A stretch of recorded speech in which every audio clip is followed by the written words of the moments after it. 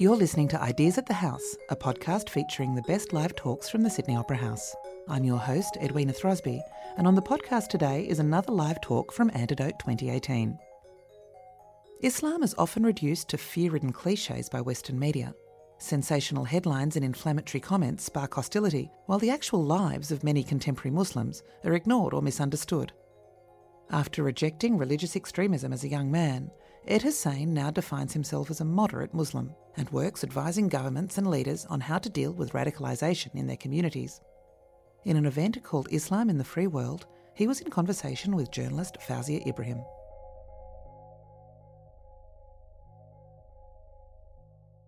So the issues that we're going to be talking about today is something that I've always grappled with and still do to this day. So just bear with me for a little bit as I go into my past. There is a particular sound that brings me back to my childhood. And it's a sound, it's a song that I always associate with sleepy movements just before dawn, quiet gatherings in the evenings, at certain periods of the year. And a particular month, it signals the end of a day's fasting and the start of communal feasting, and it's a lovely, lovely time. It's called the Azan. Muslims know it as the Azan, or the call to prayer. It rings out and it calls Muslims to unite in their worship of God. Now, I will admit that in my later years, I have not heeded this call because, sometimes it's a little too difficult to leave the embrace of a nice warm bed that early in the morning, or sometimes there's just too many things to do during the course of the day to heed this call. However, I still am able to appreciate and recognize that this call to prayer reminds us to unite in appreciating a cause that is greater than our humdrum daily life of being stuck in traffic and supermarket shopping. Now, even if you're not Muslim, you will still be able to recognize the first line of the Azan because it's become part of our news cycle. It was soon after September 11, 2001, that I realized that this line, that I've only ever heard spoken lovingly, melodiously, and softly, that it could also be shouted angrily, violently, and savagely. That's where I was confused, and I still am today, confused as to how anyone can utter this one line so viciously. Now, every time there's an attack, myself, and I think every other Muslim in the world, our first thought is, and for that first hour, when there are no details, there is that feeling of dread. And then the details start coming in. There was a bomb, a stabbing, a car was involved, a van was involved, many people dead. Something was uttered in Arabic, angrily. And at that time, you feel, as a Muslim, this dread, because dread and confusion, because you're confused, how can this happen? And then a dread, because you know that at some point, you, even though you're miles away, will be associated with what just happened because of your identity. Now, our collective Muslim hearts around the world sink because we can't understand how our beliefs can be associated with such bloody violence. And we also dread the association. Our guest today says that it is up to the moderate Muslims, the ones who do feel that dread, to break that association and to expel those who choose to utter the first line of the Azan in anger. Please make welcome the author of The House of Islam, Ed Hussein.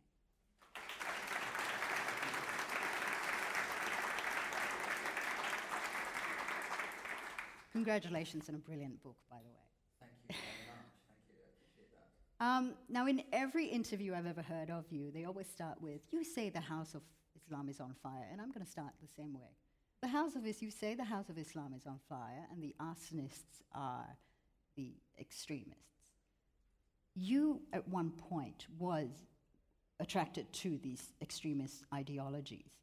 Explain to us, what is the attraction? Well, firstly, thank you for reading the book and endorsing it. Thank you for all of you for being here on a Sunday morning in particular. I appreciate that. I think Australia is just, 52% Christian. Being at the Opera House on a Sunday morning, talking about Islam, as opposed to elsewhere. I'm not judging you, I'm just saying thank you. I appreciate that. The attractions to extremism or the group belonging to a much bigger purpose, I think, is something innate to humans, the desire for belonging, the desire to want to have something that's bigger than the individual. But growing up in the UK, the desire was multifold. First, it was triggered, I think, by the news agenda, the news cycle.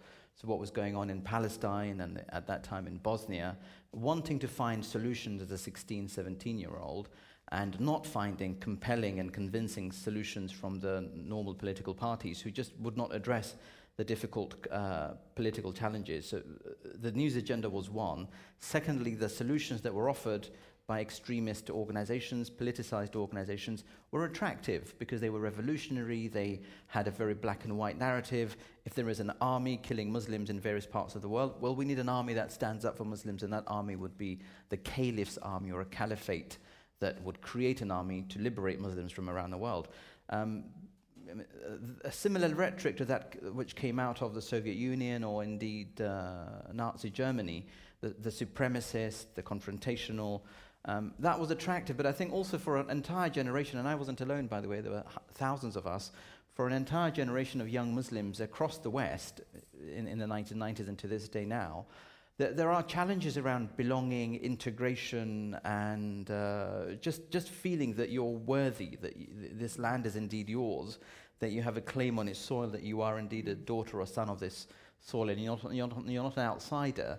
And I think in the UK in those 1990s and 2000s, there was a feeling that Muslims did not necessarily belong, or whether they were indeed Brits or not. Now, my generation and a generation younger now, we've overcome that. There is a greater sense of belonging and purpose in the UK.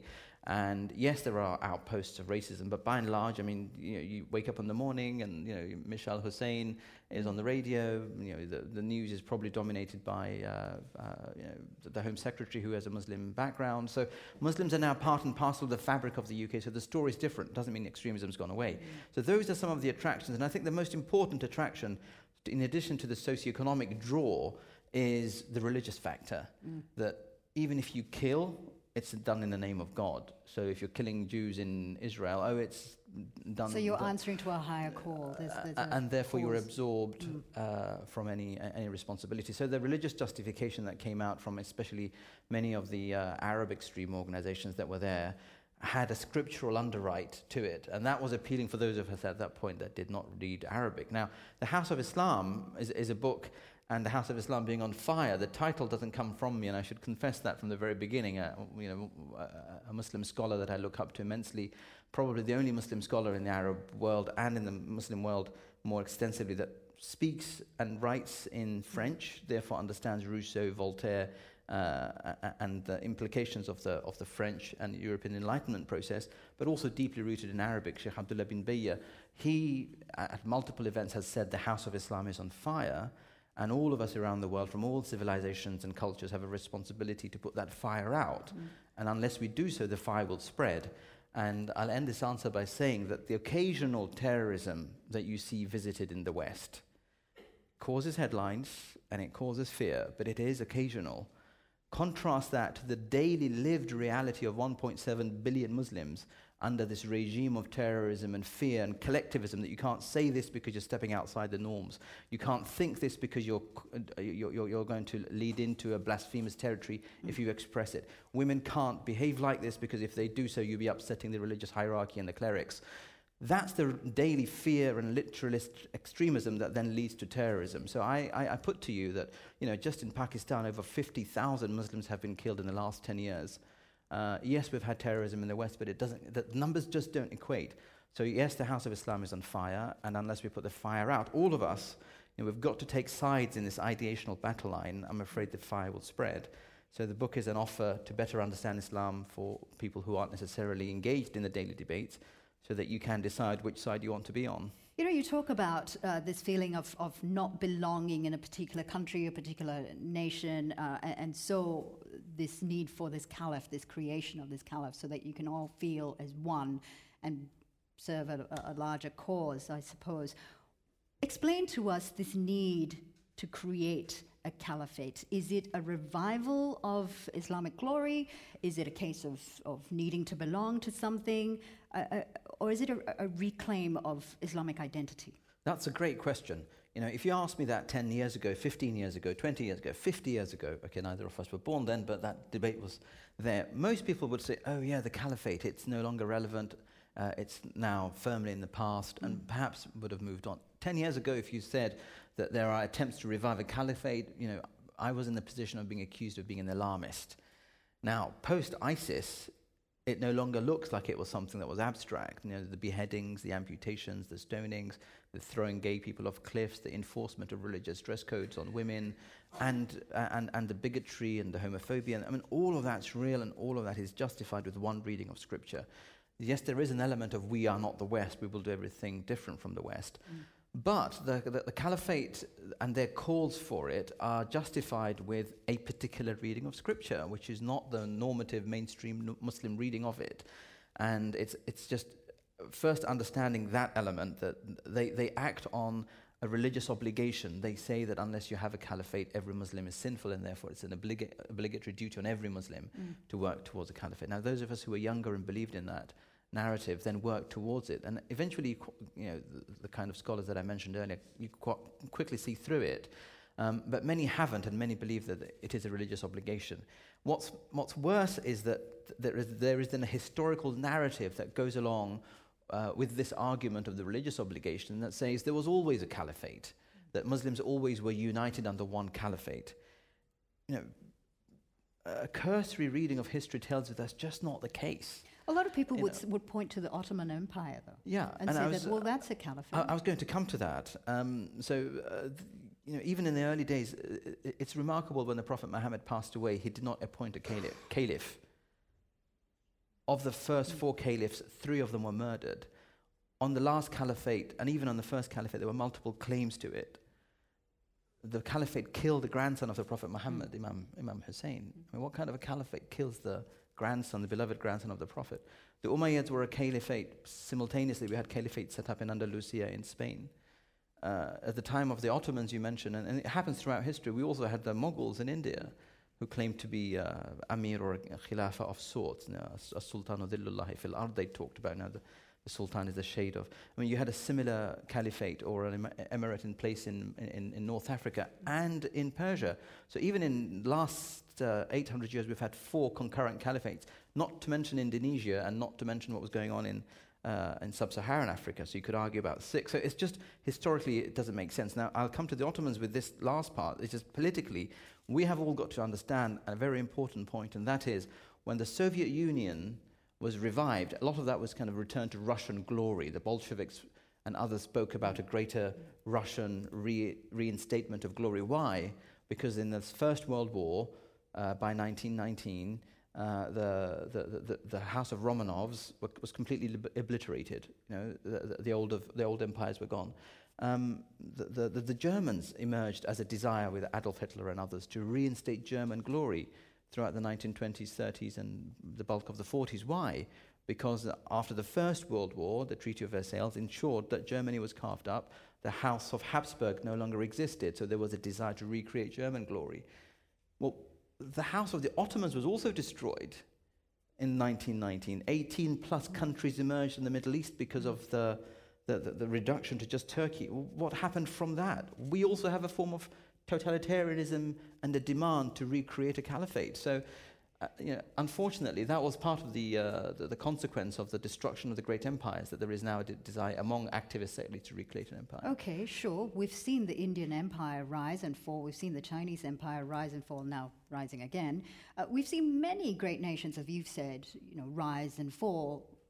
Why is the Muslim nation the only nation that decides, right, we're going to do this, we're going to make it rise again, but in a violent way? Why is there a need to co-opt violence?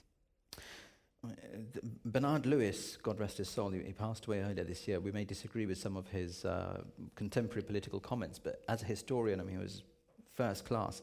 And he makes a very important point, and it speaks to your question directly, in that wherever Muslims went historically, we were a warrior people, we were a conquering people. Yes, we also had a hearts and minds campaign through mysticism and Sufism. But the fact that we were in Spain for almost 800 years as a minority ruling over a majority, the fact that we were in India as a minority Mughals ruling over a majority Hindu and other Jains and Sikhs and other denominations, the fact that for the first 300 or so years in Persia, in Egypt, in Syria, we were the ruling class, the minority. Over time, people converted, but there is something to be said about having this elitist mindset that we and we alone must control and dominate. That's why India and Pakistan had to partition, because there's something in the Muslim DNA, at least until that time, that said we can't have a world in which Muslims are not the dominant force. Because the assumption was, how can an Arabian prophet come out from the year 623, and by the time he passes away, and after that, within the 100 years, the known world for the Arabs then was conquered? Because it was believed Muslims were blessed and Muslims were on the capital T true path. Now something has changed, and therefore we've got to bring the world back to Muslim domination. Without it, somehow the world is in the wrong place. So does that mean then adopting again that warrior position? Well, the extremists and the terrorists would go that far, but I would just like to say that what's happened in the world is that we are now living in a completely different and a reshaped world. The fact that we as Muslims can live, 30 million of us, in the West as free citizens, without any curtailment on our religious obligations, means that the old model of this is the house of Islam and everything else is the house of war or conquest outside it. That paradigm has ended, and the Muslim scholars that I refer to in the book extensively explain that. The problem with the extremists and terrorists is they don't believe that the world has changed. They've got to go back to a pre-Enlightenment world where they, again, are at the center of it, and they are controlling and expanding and domineering and destroying in their wake. And by the way, destroying ordinary Muslims who disagree with them. So we are essentially, the first lamb to sacrifice, or the first line of defense, whichever way you look at it. But I would also like to say that on this question of Muslims not being able to accept the modern world, what we're beginning to see is new signs of understanding what citizenship and coexistence means. This is very important. The reason why ISIS targets the West is because that model of that what they call the grey zone, in which you can be fully Muslim and fully Western without a clash of civilizations, without being at odds. That model is under threat from ISIS and the Islamist extremists on the one side, and the rise of the far right on the other, that want to end this grey zone of coexistence, and that we're forced into taking sides and saying, you know what, Muslims don't have a place in the modern world, send them back to wherever they came from, and you know what, they can have a caliphate and whatnot. What that allows is for the fascists and the far right, as well as the Islamist extremists, to win.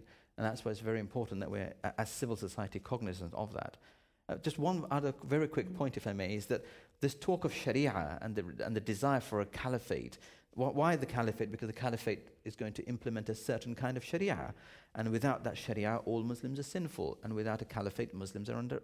We talked about the narrative, but it's something that I go into in the book, is that the Sharia has ultimately 5 objectives, and that's what it's all about. The allegations of punishment, capital punishment, are designed to ensure those 5 objectives. From the early days of Islam, Imam al-Juwayni down, for the last 900 years, we've had these 5 objectives upheld by every Muslim government. And wherever there is a government that upholds these 5 objectives is a Sharia-compliant government. So societies in which you preserve religious freedom, the right of the individual to be an intellectual or the pursuit of knowledge, the private property, security, and there's one other which I forget now, but there are 5, and that's in the book. A family, the preservation of the family, absolutely important to Muslim civilizations. Those 5, if they're kept in place, is a Sharia-compliant government. And I've got news for you. By that definition, Sharia is already here in Australia. You are a Sharia-compliant government. There is no need to be creating Sharia. I'm sorry it sounds like bad news for Pauline Hanson and others, but ultimately Muslims are free and they should be left alone, and we should keep what we've got, conserve what we have. Depends on which government you're talking about. You realise we've just had a leadership spill. That's just over there. I'm a foreigner here. I can't get involved in. So it's a halal government in Australia. That's fantastic. That's good. One question I want to ask you though, and you talk about Sharia, and whenever Sharia is reported in the Australian media in particular, everybody sort of goes, oh my God, don't say that word, because it's scary, because you talk about, stoning, you talk about beheading, that's part, everybody says that is part of the Sharia law. Is Islam and democracy compatible? Absolutely. A lot of people don't seem to think so because of the Sharia laws. Yeah, but the Sharia laws, I mean, we approach it in the wrong way. I mean, Sharia, firstly, is not law. And that's been, sadly, the major narrative around it. Sharia is a pathway to water. That's what it literally means. From John Locke onwards, if you approach Sharia as natural law, what we already have in the West completely overlaps with that. And we've got to approach legal theory through that direction, that it is natural law. It is something that completely overlaps. I mean, Muslim scholars have talked about the fact that Edward Pocock was John Locke's teacher. Pocock was exposed to what I just highlighted in terms of maqasid al-Sharia, that upholding those 5 objectives, and any government that upholds them is already Sharia compliant. Democracy is not just elections, and this is, I think, the danger in many Muslim countries, that they think that just holding the election, and then if the Muslim Brotherhood wins, it's a democracy, how dare you question us? No. Democracy is not just the ballot box, that's just the process. Democracy is an entire culture. Democracy is an entire vibrant and free special media. Democracy is an openness, it's gender equality, it's individual freedom, it's racial parity, it's the ability to think freely and question your rulers. And in that spirit, can we question our rulers? Yes, Sayyidina Umar in a mosque was questioned, and he even asked, what if I don't do what you're asking me to do? The people in the congregation said, we will punish you. Sayyidah Aisha, the Prophet's wife, led an army against Imam Ali because she thought he was fundamentally unjust. So that spirit exists within Islam. Is it therefore French-style secular Jeffersonian democracy yet? No. But can we coexist with a democratic spirit? And by the way, sorry, go on, you have a question? Yeah, I do. I can sorry, I'm itching to ask. Explain to us then, why is it that Islamic nations, the main Islamic nations, I'm talking of Saudi Arabia, mainly the Gulf countries, they're all autocratic? We made a big history, sorry, should you finish your question? That was it. Okay, forgive me for interrupting you. We made a big mistake in our history as Muslims, in that, and I don't say this because I'm a Brit, but I say this because it's genuinely proven that Muslims, major Muslim countries, Algeria, Turkey, Syria, even to some extent Egypt, tried to adopt the French secular model. And following the French was a big mistake, because there was something else going on in England that preserved the British monarchy, that upheld the balance between the nobility, the aristocracy, and the monarchy and the business elite. And while the French were beheading their kings, we had just beheaded a king in 100 years prior to that, and then decided that wasn't such a good idea. So we got rid of Oliver Cromwell, brought back the monarchy, the Restoration, and what followed. The French continued in that path, and other Europeans followed.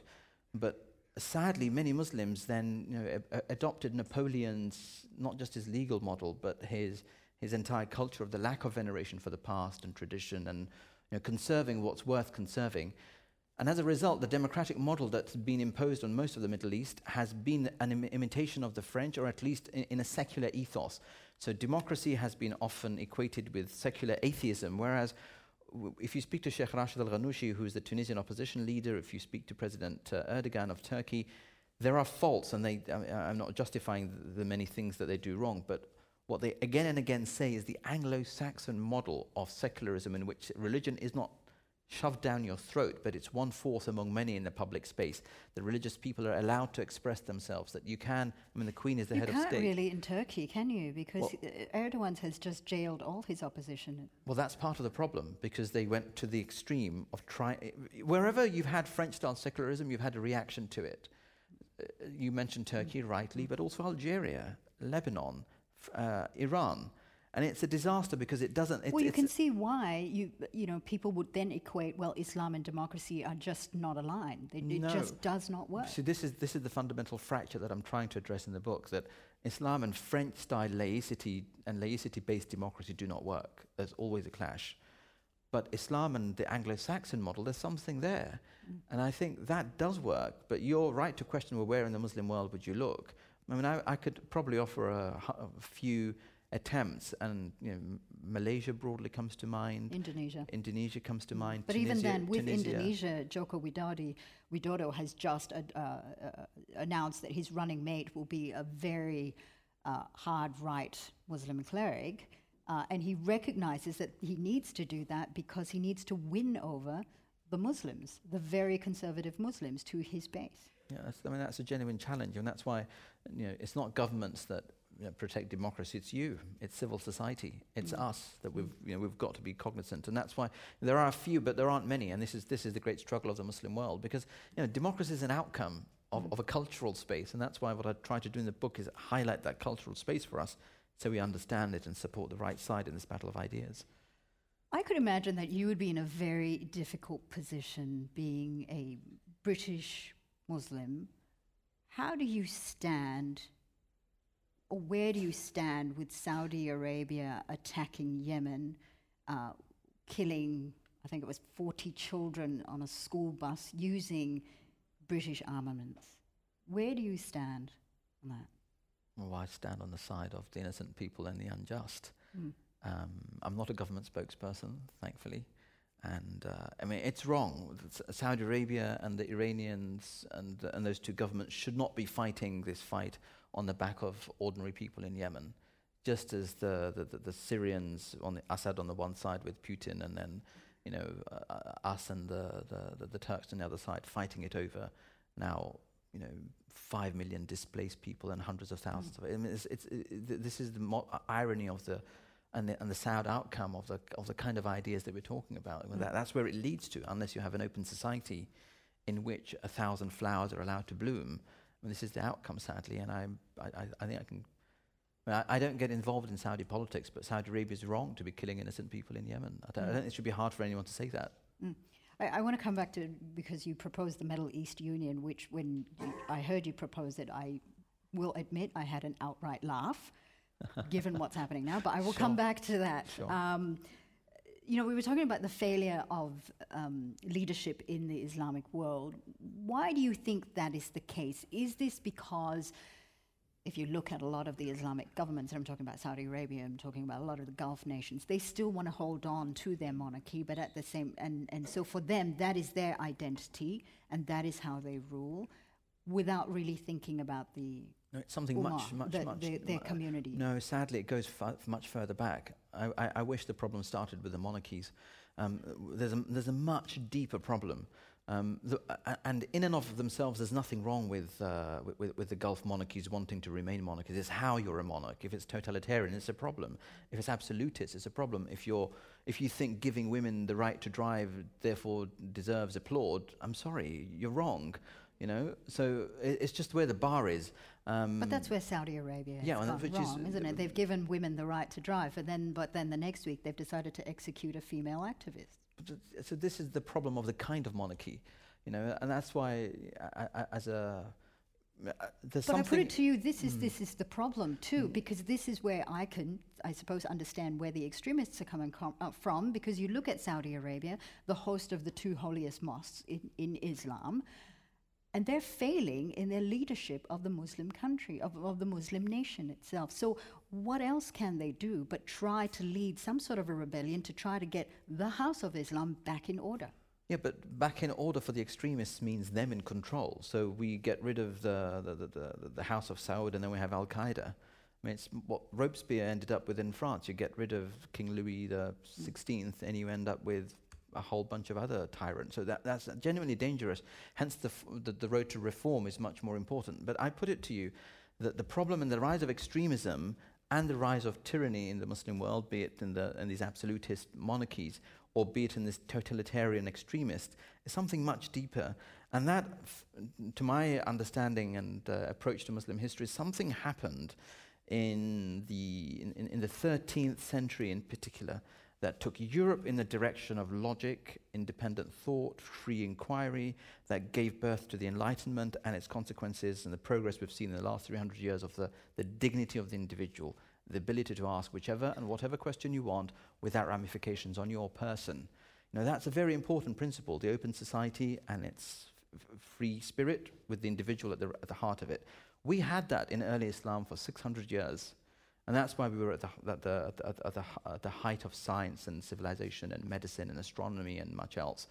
Now, if I had to put a date on it, it would be around 1198 when Ibn Rushd, or Averroes, the great Muslim philosopher, thinker, logician, indeed qadi or judge in Cordoba, he was a great proponent of balancing religion with reason. Imam Ghazali comes along and ridicules Ibn Sina and Al-Farabi and the other great Muslim free thinkers who preserved Aristotle and Plato when their books were neglected in the name of the Dark Ages from 592 onwards. Now, we Muslims then follow this Imam Ghazali lead, amplified by Ibn Taymiyyah and others, that, you know, logic and reason is no longer necessary. Just don't ask how. There was a doctrine called Bila Kaif, without asking how in belief or in theology, and it manifested also in our actions. The moment we closed the door to free thought and individual liberty to ask thoughts, and we started burning the books of Ibn Rushd and others, and excessively venerating the great masters of the past. I mean, Karl Popper writes about that beautifully in his Open Society and Its Enemies. We ended up in a place where when Napoleon arrives in Egypt in 1798, Muslims are baffled by the telescope, by the compass, by art, the fact that he uses modern cannon and modern gunshot, and they just can't compute that. And from that point onward, we're still trying to understand what happened. Just buying British weapons to kill innocent Yemeni children, or as the Ottomans did, buying French weaponry and armor to kill Arabs in the Arab revolt and the Arab uprising, isn't civilization. You know, civilization is an outcome of hundreds of years of thought. And the ancient Greeks and the Persians and the Babylonians and others have a lot to do with it. Early Islam preserved that. Muslims learnt from the Greeks and Persians, and we were proud of that.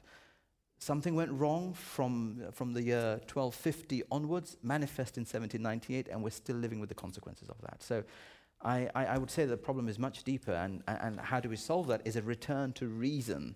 You know, get rid of the mob, move away from the collectivism, let the individual think for his or herself freely and come to their conclusions. Now, I want to quote something here in your book where you say, the Arab masses cannot be bombed into submission by governments and their armies. Terrorist organizations will continue to be born, claiming to want to restore dignity and honor to their imagined form of Islam, in which we spoke about. The more we delay, postpone, contain, or block the cry for dignity and participation in government, the messier, bloodier, and more protracted the conflicts of the Middle East will become. We need a long-term comprehensive strategy to unpick the webs of warfare in the region. This is where you propose the Middle East Union, and as I said, I laughed, and a lot of my Muslim friends laughed, given the huge divide that's happening in the Middle East at the moment. But we'll get to that later. But one of the proposals, part of the proposal, is you say that this Middle East Union should be mediated or helped by the West. Don't you think the West has done enough already in the Middle East? And that's part of the problem of where we are today in the Islamic world? I was expecting to ask, after Brexit, how dare we suggest such a thing for Yes. you know. How could you even help? How can you even think about anything to do with the European Union? How dare you? But no, honestly, I mean, so for example, I've done my years of blaming the West, I guess. So I don't do the kind of West bashing excessively, because I think the problems are much deeper and much more infrastructural. I mean, what? Really? You don't think America's invasion of Iraq had anything to do with the rise of ISIS or Ba'athist I go Party? much further back. I mean, you're a journalist, so you look at the news agenda. Yeah. I have the blessing of actually moving back and taking a much broader and longer historical view, and I just find that, the division in Palestine. Yeah, but Palestine and the Middle East was controlled by the Ottomans, the Turks, for 400 years. You want to blame the West for slavery and colonialism? I mean, my friends, the Turks, were the greatest of the slave owners, the creators of the harem, the eunuchs which were taken, white slaves and black slaves, by force for 1,000 years from across Africa, 950 years to be precise, from across Africa, and then their genitalia were removed by force by the Coptic Christians because they did it so well. And then, because of FGM, female genital mutilation, in Egypt, 6 months to heal, and then taken, with pipes in the genitalia to urinate into Constantinople to protect the harem of the Ottoman. I mean, for all of the flaws of the West, we have got to accept that we as Muslims have had the institution of slavery unashamedly and without apology. And the West has bent over backwards to apologize again and again in every country, Kevin Rudd here. But we haven't even had an admission in the Muslim world that slavery was a problem for 1,000 years. No, there are verses in the Quran that talk about slavery. I'm presuming it's because the Muslim world is still going through this shame, this loss of confidence that we were talking about. But also denial. So how can they even, admit that they've done anything wrong? But I want to go back to the West helping out to, create this Middle East union. There would definitely be a colonial hang-up here, and this is why the Middle East will not be able to accept any help in terms of trying to create some sort of Middle East union. So this is where I disagree, I'm afraid, for two reasons. One, I've seen in business meetings as well as in political meetings, you leave a group of Arabs and Muslims and others in a room and ask them to come to a conclusion. Very, very rarely does a conclusion emerge. You put them in a room with a group of Europeans and Americans, they are dead keen to impress, and the behavioral pattern and psychology changes. So I think there's something there to learn in terms of how did the United States of America emerge? It's a union, the United States of America. How did the European Union emerge? It's a union. Even the United Kingdom is a union of five nations, 4 nations. But we are a union, England, Scotland, Ireland, Wales, 4 nations. Maybe I'm including other parts of the world, the eternal colonialist, So we're unions. Now, in the Middle East, I accept that the Middle East is in a complete mess.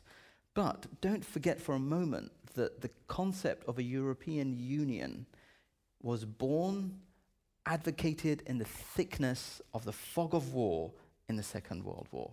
It was in the height of the 1930s and 40s that there were great thinkers and there were great statesmen that said we've got to get beyond this cycle. And my last point on this is that every single issue that was at the forefront of Europe for 400-500 years is now at the forefront of the Middle East. Dictatorships, religious extremism, political tyranny, mass unemployment. There were resource shortages in Europe, but we have water shortages across the Middle East. And unlike Europe, we have a much greater cohesion of faith and history and culture and languages. The ingredients for regional integration are much more ripe in the Middle East than they were in Europe. If Europe can make a thing of it for the last 70 years, bar Brexit, and without Brexit, we were never really Europeans, we were always a people apart. And we have our own English-speaking zone and laws and liberties were different. But for the Europeans, I think, if for 70 years they can maintain peace, I can't see a better idea on the table for the Middle East. And finally, this is not my idea. This has been in the region, burning alive for at least the last 110 years, from the Baathists to the Islamists. And if we don't do this or get behind, or at least to be seen to be getting behind it, ISIS, do you think that's a national project? It's a transnational project. The Muslim Brotherhood, you think they're talking about one country? Our enemies are already thinking in terms of multilateralism and a much greater entity. And we can't keep thinking about, oh, little Qatar, what can we do for you? Oh, little Kuwait, how can we help you? And little Tunisia, oh, you're looking very... No, it's a much bigger project across the region and a much bigger problem that requires a regional solution. All right, I want to come back to that, but let's pause for a little bit. I just want to remind you that we will be taking questions to Ed in a few minutes or so. So I think there's some microphones that are around. Oh, okay. So just get your questions ready. Please try to make them as brief as possible. We don't have that much time because we want to try to get through as many people as possible. So we'll bring the microphones around just after I ask this particular question. I feel something coming on. Yes. Go on. The Middle East. Yeah. The Middle East Union. Here's my laugh coming though. There's a huge Sunni-Shia divide.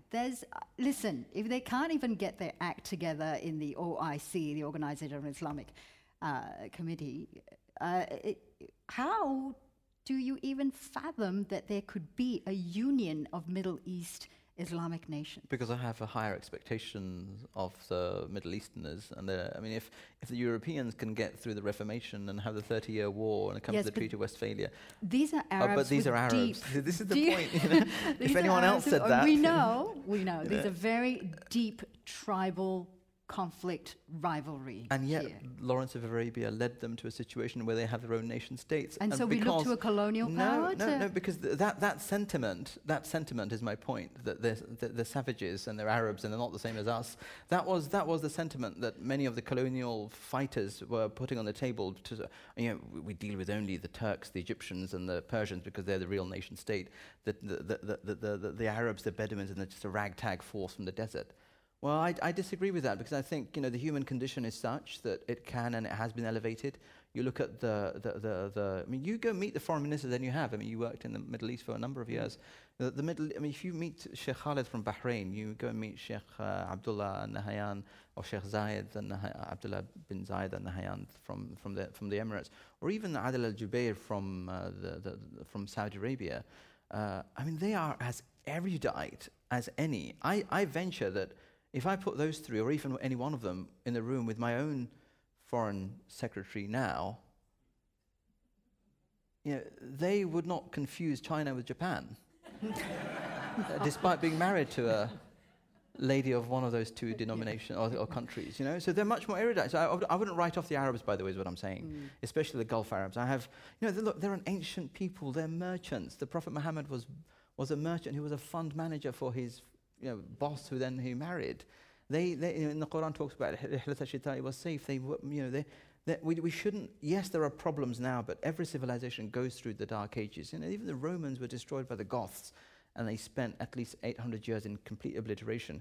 The Arabs now are going through a phase, and I think at the end of it, if we engage, if we persevere, if we help them, we will get them to a place where they are the true inheritors of the Islamic faith. They are the ones who gave us this notion of chivalry, of the belief in the one God. They took it away from Judaism and Judaism and Christianity, and universalized it with the Prophet of Mercy, rahmatan lil alameen. Yes, it's gone sour. Yes, it's gone south.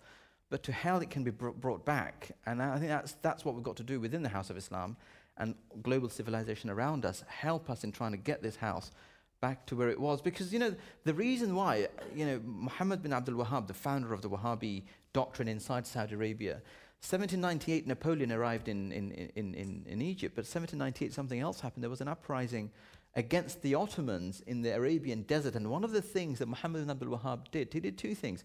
Yes, he called to extremism and his extreme notion of just Tawheed, the one God, but he destroyed tombs and shrines in his local area because he didn't like local Muslims gathering there to worship God at the shrines of the saints. Sound familiar? I mean, Puritan England, But secondly, and this is more dangerous, and that's still with us, for the first 100 years, for the first time in 500 years in that part of the Ottoman Empire in the Arabian desert, he brings a lady who's accused of adultery. And for those of you who don't know what adultery is anymore, because it's not a word that's used as much, it's sexual relations outside marriage.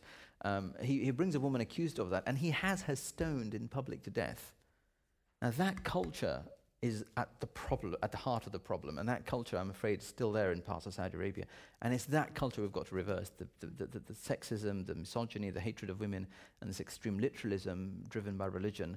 Get ourselves away from that and towards reason and openness, and you see different societies emerge. It's doable, but we've just got to fight the hard fight, as Europe did. I like the way you say the Arab nations are going through a phase, like it's just a teenage phase. Once they'll grow out of it.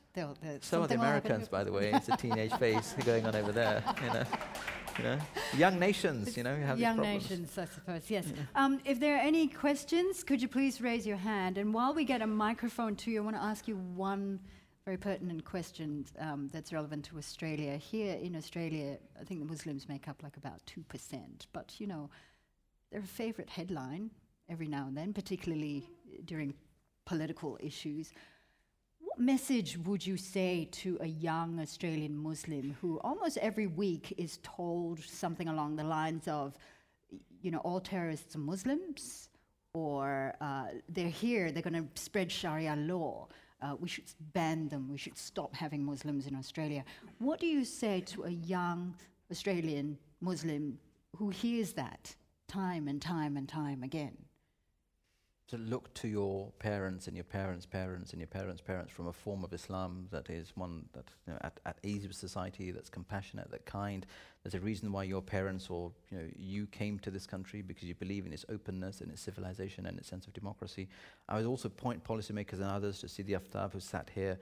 I mean, he's a prominent British Muslim, but he understands the community here. I don't have enough of a grasp other than to say that what I see time to time, not from ordinary Australian Muslims, because they're just as Australian as anybody else, and if they're not, you should help them become that.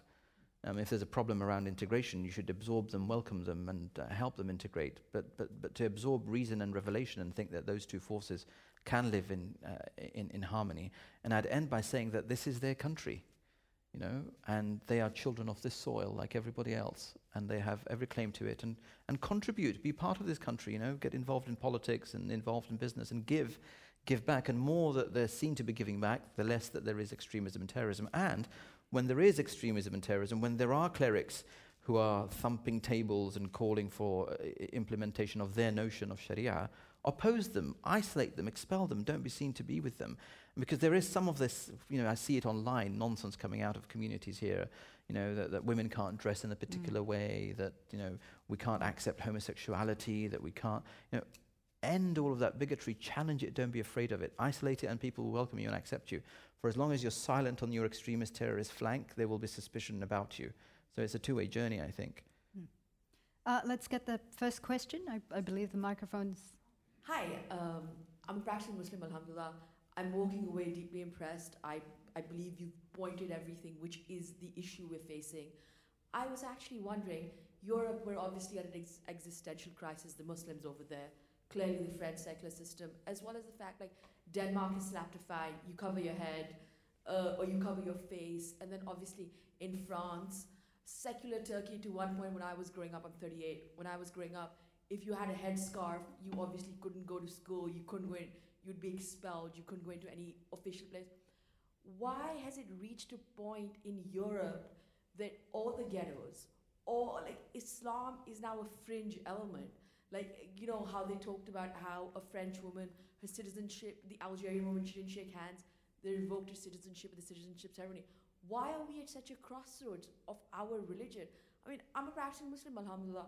I've lived abroad 20 years now, coexisting very peacefully, very strongly practicing as well. Europe, which is so secular, doesn't seem accepting. All of Scandinavian countries have now reached a law which, like, refugees, predominantly Muslim, will be stripped of their gold and property or whatever they bring because they're not associated, shouldn't be a burden on the welfare society. Why has it reached that point over there?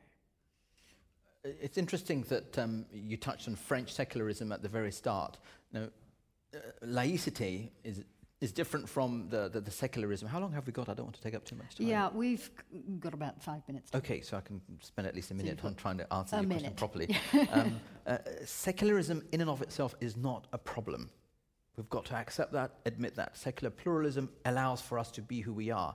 If it wasn't for secularism, there would not be Muslims living in the larger numbers that we do in the West, because we would be heretics and blasphemers and therefore have no space in the West. It's because of secularism that we're there, and therefore we should recognize that and not burn that bridge that allows us to be who we are. Absolutely important that secularism is fully upheld. But the secularism, to my mind, that works is the Anglo-secularism that has thrived in America, Canada, here, New Zealand, and indeed the UK. And wherever that's gone in the Muslim world, you see that Muslims are much more democratic, to some extent in Pakistan with all of its problems, to some extent in India, one of the largest democracies in the world, because it's not Muslim democracy, but many Muslims there thrive. So that's one issue, that French laicity rubs up Muslims the wrong way again and again and again, that you can't talk about God, you can't cover your head, you can't embrace your piety in public because it's seen as proselytizing or challenging the secular states of... And when you bring that to Turkey, you have a similar reaction from among Muslims. So that's one side of the problem. The other side of the problem, that Muslims have become sadly Arabized of late. That old Indian Mughal Islam, or the old Turkish Islam, or the Malaysian Islam, Indonesian Islam, African Islam, which at its core believed in one God, the Quran is the word of God, and an afterlife, that's it. Everything else is tier 2 and open to debate and discussion. that unless you wear a headscarf, you're not Muslim. That unless you have a long, unkempt beard, you're not Muslim. Unless you're kind of supporting stoning people, you're not Muslim. You've lost your smile, and therefore you're really Muslim. The more harsh, the more ugly, the more anti-music, anti-art, anti-liberty, anti-women, anti-gay. The more Saudi. Okay. I mean, but I've met lots of gay people in Saudi Arabia, so that's they're quiet. They are quiet. So that's not Islam. Don't give me that. That's authentic, because it's not. So I think it's a combination of two extremisms: the laicity of the French combined with the Arabized extremism of the extremists. They collide, and Muslims are increasingly forced to choose, and they retreat.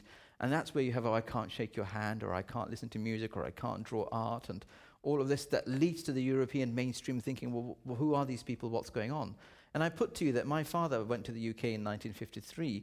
I mean, he genuinely liked England. That's why he went there. And the millions who've come here, because it's because of an embrace of freedom that they're here. And we should not compromise on our free values for a moment, but embrace and accept and invite Muslims to embrace them, and they will. Are there any more questions? I've got 1, 2 there. I want to try to squeeze in 2 if it's possible, but you've got to make your questions very brief. Quite recently, not in a scientific way, but I picked up an article in my doctor's waiting room in The Economist about Muslims and about the difficulty that Muslims have in abandoning the religion. And particularly in the United States study, it said that in the United States, 23% of people in the United States, when asked in a survey, said they are not actually Muslims, although they won't tell anybody unless it's just in a secret, unidentified thing. And what was more interesting about it was teenagers. Teenagers, some figure like 25% of them were saying they're not really Muslims, but they could not get out of it because of their family structure. Sure. Now, my question to you is, how representative are you, who is highly intelligent, highly educated, how many people in the Islamic faith here or anywhere else would have the same ideas that you have?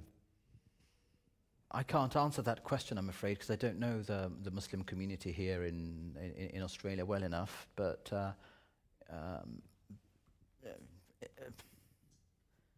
on atheism, I mean, it's interesting you described it as a religion. And I mean, all power to atheists. If people want to leave the faith and have or leave any faith, it's entirely their choice. And in early Islam, Sheikh Abdullah bin Bayyah, who I referenced earlier, does a brilliant job in bringing about examples of people who came with the Prophet from Mecca to Medina, lost their faith in him, went back to Medina and were not punished. Blasphemy laws in countries such as Pakistan are part of the problem. If somebody wants to leave the faith, we should not be forcing people to remain Muslim, because it creates hypocrisy. It doesn't create piety. And yes, in the West there are more people who are increasingly leaving Islam, but it's their individual choice. And atheism is growing in the West. But I warn you, as a believer and as a Westerner, that atheism leads to nihilism. Nihilism leads to loss. Loss means to lack of defense. Lack of defense means the end of what we have. And this is a warning from Nietzsche when he wrote about in Thus Spoke Zarathustra that we have killed God with our own hands, and there is so much blood that there's not enough water to wash the blood away. He foresaw what happens when you remove the founding block of your civilization, i.e. Christianity, Judaism, and the ancient Greeks. By all means, feel free to become atheist, but for a moment don't think that then when you're sending out soldiers to defend civilization, they're going to come back and they'll be I mean, go to the Abbey in Westminster. Why is it so venerated? Because everything is about defending God, liberty, freedom, Queen, country, something worthy of defense. So if you lose your faith, lose it quietly and just do whatever you wish. But don't go around telling people that faith is a load of cobweb, because ultimately what you're destroying is not a religion. You're destroying the very civilization on which we all sit and stand and celebrate. I have to say, too, I would question that survey as well, because I will say that I was born Muslim, but I don't feel I can call myself Muslim because I don't practice. I have a lot of respect for people who are Muslims who practice. So I will say I was born Muslim, but then I don't go around saying I'm an atheist as well. I do believe in God, and I think it's a mixture of several religions, whatever. So I would question that survey, and I don't know, if people say I'm not Muslim, but I don't want to say I'm not Muslim. But at the same time, we've made a huge mistake that we've tried to stop people from leaving faith, and those like Ayaan Hirsi Ali who've left, we've tried to get them killed, which is absolutely wrong. Absolutely wrong. If somebody wants to leave, by all means leave. One very, very quick question. And by the way, we have 1.6 billion people. It's not like we're short of people, you know. Yeah. Come join the club. Look, I actually, first, Ed, I want to say I think you're a very brave man. And I want to actually introduce Ayaan Hirsi Ali and what's currently happening now. Yes, last year I was booked to go and see Ayaan Hirsi Ali. I'd only read 2 of her books, booked my daughter to go. The venue was harassed. The insurance company and the organisers were harassed and threatened with protests. And previously she'd come at the Writers' Festival where she criticised our government for not doing enough to stop female circumcision in the western suburbs of Sydney. And I was, I have to say, I went, wow, what have I done? I've just lost my freedom. And then I felt like I'd lost my freedom again because I was too scared to complain about it. Now, I found that really profound last year. I'm a mother of 4 daughters, and then I took the time to read. My daughter does go to Sydney University. There is a course being held there which is called Accommodating Muslims Under Common Law. Well, I actually read the textbook. I didn't rely on the papers. I went to the effort of actually reading the book, and I found it really alarming.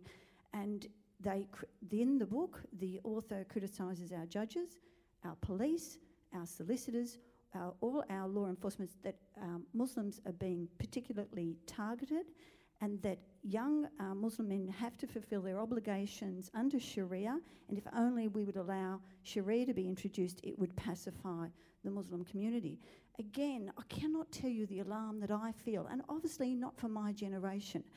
I found this book, which is now funded by our government, or the course, full of propaganda, and I urge everyone to read it. And I just found it very troubling. So I won't take too much of your time, sorry. If the question is, should Ayaan Hirsi Ali be free to speak here in Australia, it's for the government to decide. But I mean, of course, she should be free. And I mean, the textbook, I'm not aware of it, but I can't comment. But your general point, I take back to what I said earlier, that we already have the main aims of the Sharia in Australia. It exists. There is no need for extra Sharia. If you said, as an Australian, or your government said, that we as Muslims could not have our own cemeteries, or we could not have our own mosques, or we could not name our children as Muslims, or those Muslim women who wanted to cover their hair, as Jewish and Greek women did before them, wanted to, and you said, nope, that's completely impossible, it's banned. In other words, what's called a sha'air al-Islam, if you declared war on the symbols of the faith, then we would have a genuine problem, and there would be Islamophobia and whatnot. But you haven't done any of that. So Sharia already exists as far as we understand it and as far as we know, so there isn't a need for any of that. If the government's done what you say, then obviously it needs visiting and revising. But I would say that people like Ayaan Hirsi Ali haven't just left the faith. They're on the record of calling for a war on Islam and Muslims. And but the Reformation is a more recent call. The earlier calls, at the height of the war on terror, to say every Muslim is an enemy, and she said we should be at war with all Islam. I mean, translate that. I haven't seen that being taken back yet. So if you want to organize a debate here where you invite Ayaan, I'm happy to get on the plane and fly across for 22 hours to help settle this debate. Can I moderate it? I'd love to. Absolutely. We're going to have to leave it there, unfortunately. Ed, it's been lovely talking to you. Thank you so much for joining us. Please make welcome Ed Husain. Want more? Delve into our archive at sydneyoperahouse.com/ideas. You can also watch more talks and ideas from the Sydney Opera House on our YouTube channel.